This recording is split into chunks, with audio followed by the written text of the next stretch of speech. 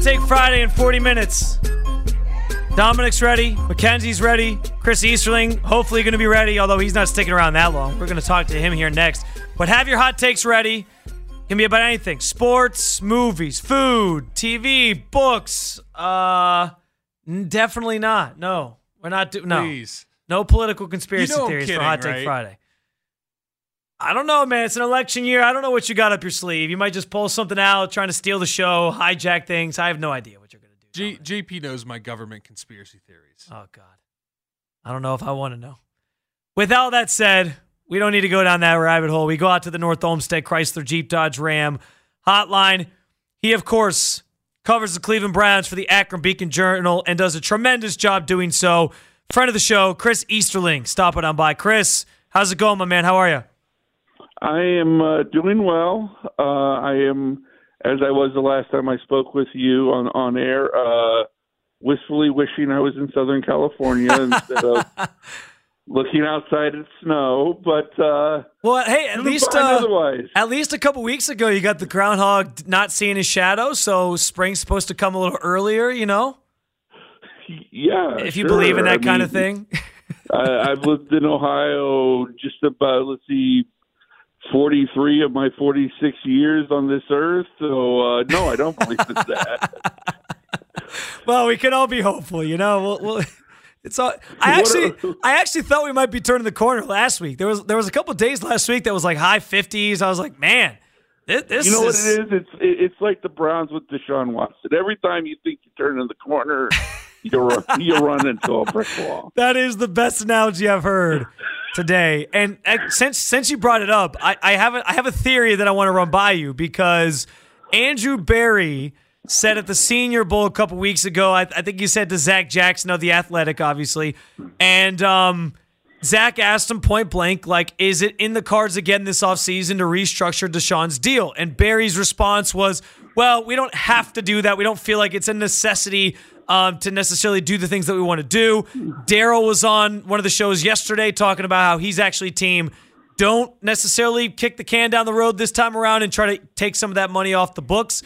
And my theory is that Berry basically admitting that they don't necessarily have to do that could potentially be a peek behind the curtain that maybe, like some of us on the outside, there is a little bit of worry that Deshaun may not get back to being that player. And because of that, they can't theoretically, go into this deal and continue to kick money down the line without full guarantee that there's going to actually be some sort of extension tacked on to the end of it. Yeah, I mean, look, they see what they see. They have to see what we see. And he's played 12 games for the football team. Yeah. In 2 years. And, well, let's go through it this year. Last year, we'll say, or 2022, his first year, we'll push that to the side as what it was. This year, it was meh start, bad start, great start, out for a month with shoulder injury.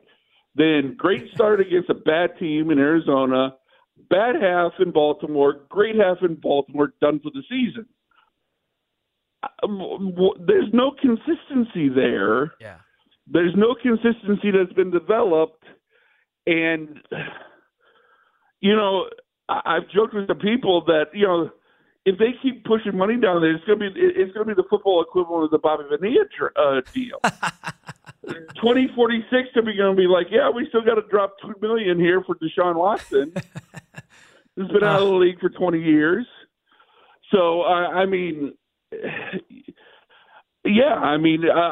fully believe that. I think they're looking at various ways without, like you say, continuing to kick the can down the road, that, how other ways can we free up room to improve this roster, because this is, you got Miles in your prime. You're catching, you only got, Murray's going to be 30 next year or next season. You're going to be, there's just you have to strike now. They know they have to strike now. And, you're not going to get saved by, somebody like Joe Flacco coming off the couch and winning you 4 games down the stretch in December. So I mean, at some point he's going to have to be the guy to save you as an offense, and I'm just waiting to see that. I'm not saying it can't happen, but I just need to call me a doubting Thomas. But I'm just going to have to see the consistency, and there's no benefit of the doubt until I see that consistency anymore. There just can't be, and I have to believe in that organization. There has to be a level of that because they seem to be too pragmatic a group of people to not realize that, hey, they see it as well. Yeah. That's a really good point. Them being pragmatic and understanding what's kind of happening in front of them, and even if they don't admit it publicly, internally, you'd have to think they feel that way. Which I also like the answer because you agree with me on my theory here. I guess off of that conversation too, how concerned should people be, or the franchise be, with the shoulder injury that he's coming back from? Because I have racked my brain, done Google search after Google search to find somebody who had a similar injury, the glenoid fracture, and came back and played. There's very, very few instances that this has even happened, I feel like, in sports that I can find, let alone a quarterback who had happened to his throwing shoulder. So how concerned are you that could even be something that hinders him moving forward, and he's not the same guy because of this specific thing? Immensely. I mean, that guy goes back to being a doubting Thomas. Is that this? I mean, every answer they give is vague when and that's their prerogative. Yeah. I mean, especially when it's January. I mean, when they've been when they were answering questions in January about it, they can be vague about it, but you got to. I mean, part of it is you can't protect him from getting hit because that's part of his game. Yeah. Right? Isn't that, And part of what it seems like they're trying to do, like you bring in Ken Dorsey, it seems like that's part of his game they want to utilize more. Right, because those are the type of quarterbacks Ken Dorsey's worked with. Cam Newton, Josh Allen, guys who, could throw the ball, but also, their legs are valuable parts of their of their repertoire. So, I've got to see it. I mean, it's and I've got to see it in games. Watching him in April and May and OTAs and in June and in mini camp and in training camp, that's not going to cut it this year. It just can't. We got all. I mean, it just can't. I mean, we have to see it in games consistently from week 1 to week 2 to week 3. I'm not saying he throws for 300 yards every game. I'm not saying any of that. I'm just saying, can he look like a consistently top half of the league quarterback? Because if he can't consistently look like a top half of the league quarterback, you made the worst trade in the history of the NFL, and you're not going anywhere in the AFC as it's currently constructed, because guess who should be back next year? Joe Burrow. Guess who's still in the league? Patrick Mahomes, Lamar Jackson, Josh Allen. Look at that schedule next year. Yeah. They benefited this past year, and you play who you play. Injuries happen in the NFL. Schedules break the way they do. They're playing an absolute murderer's row of quarterbacks. You need this. The defense, I expect the defense to still be good, but I don't expect it to be historic levels like it was last year. So there's going to be a little bit of regression. So your defense isn't just going to save you like it did so many times this past season. You need 4 in this offense to go win you some games, and go win you some games against some big-time quarterbacks who are in their prime. Chris Easterling of the Akron Beacon Journal joining us. You can follow him on X at CEasterlingABJ. I don't think I've asked you yet who you think should be calling plays next year. Kevin Stefanski. I agree. I was open to it with some of the candidates, but I'll be honest, and look, I'm willing to be. I'm always willing to go with an open mind. I'm always willing to allow myself to change my mind based on evidence that comes out further down the road. Yeah. But I'll take Kevin Stefanski over Ken Dorsey right now. Same. On February, whatever today is. But right now, I think with the last time I was on, we talked about this. I just think there's this perception of Kevin as a play caller that has been developed by this fan base over the first 4 years.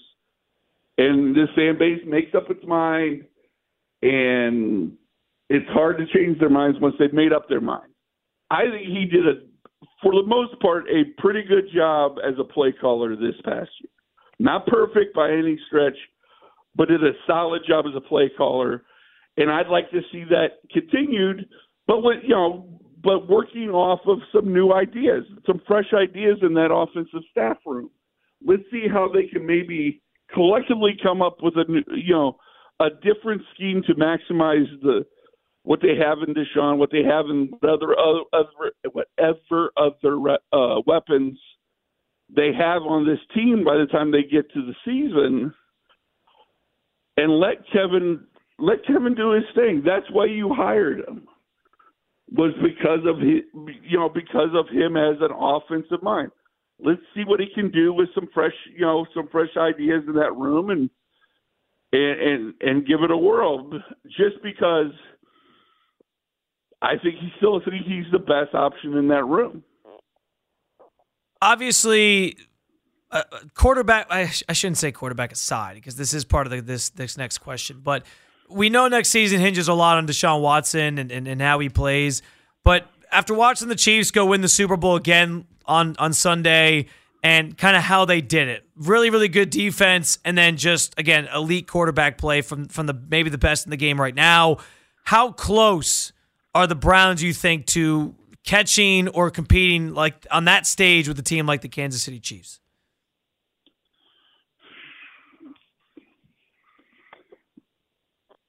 I'll be honest, I think there's exactly one team currently in the NFL that I believe can consistently compete with the Kansas City Chiefs at that level, and that's the Bengals when they have a healthy Joe Burrow. Seems like that's the one, yeah. They are the one team. That's not to say the Browns in a one-game situation, if they get great consistent play out of Deshaun this year, they improve some of the skill positions around them. They figure out the line, questions that they're going to have, especially a tackle, that they can't do it. I'm not saying there's no hope. That's not what I'm saying. But if you're asking me, because I was thinking about this on Super Bowl Sunday as I was watching Mahomes, and Mahomes is in everybody's head. Beyond just, he's sort of where Brady was. Yeah. There's sort of an inevitability to him when he has the ball in big moments and big games. And the only quarterback who's been able to take them down in that situation that's still active is Joe Burrow. And so now, Browns fans are screaming at the radio, well, yeah, but what's Burrow's record against the Browns? Well, yeah, but you asked me about Patrick Mahomes and the Chiefs. So that's my long-winded answer to say I need to see if Deshaun doesn't get back to being a top half of the league quarterback, quite frankly, back to being a top 10 level quarterback, I just don't think you have a shot. I just think that's the level upon which Mahomes and the Chiefs currently are. Chris, last thing for you to get you out of here. Last Thursday, sweeping the awards that they were nominated for. I know Stefanski will sit there and say, I don't really care about these types of things. And, the team, even Miles at times was like, yeah, that's cool, but I want more than this. And they all kind of downplay it. But how much do you think those things mean to this organization, especially coming from where they came from, not so long ago, 1-30, 31 over 2 seasons and all that. It has to mean something inside that building, no? No, whenever you're playing for a different trophy, obviously. Miles even said it, and it walked off his speech by saying it. But at the same time, there's nothing wrong with, taking some pride in being recognized for what was a really good season. They did go 11. Look, the playoffs were a disaster for them. Let's call it what it was. They lost by 31 to a rookie quarterback, a team that was, picking second in the draft last April. That said, it was still a great season, and to get some recognition for that is awesome. But I think at the same time, it's tempered by the fact of those are all nice, but again, those are the trophies. That's not the trophy we want. We have to now build on that because all it does is raise the bar going into this season for what's expected, or what's hoped for, I should say. He's Chris Easterling. He covers the Cleveland Browns for the Akron Beacon Journal. Again, follow him on X at CEasterlingABJ. Chris, I always appreciate your time. I'm sure we'll have plenty more of these conversations coming up this offseason. But I also hope I get to see you in person here in a little bit as well. So take care of yourself. We'll touch base again soon.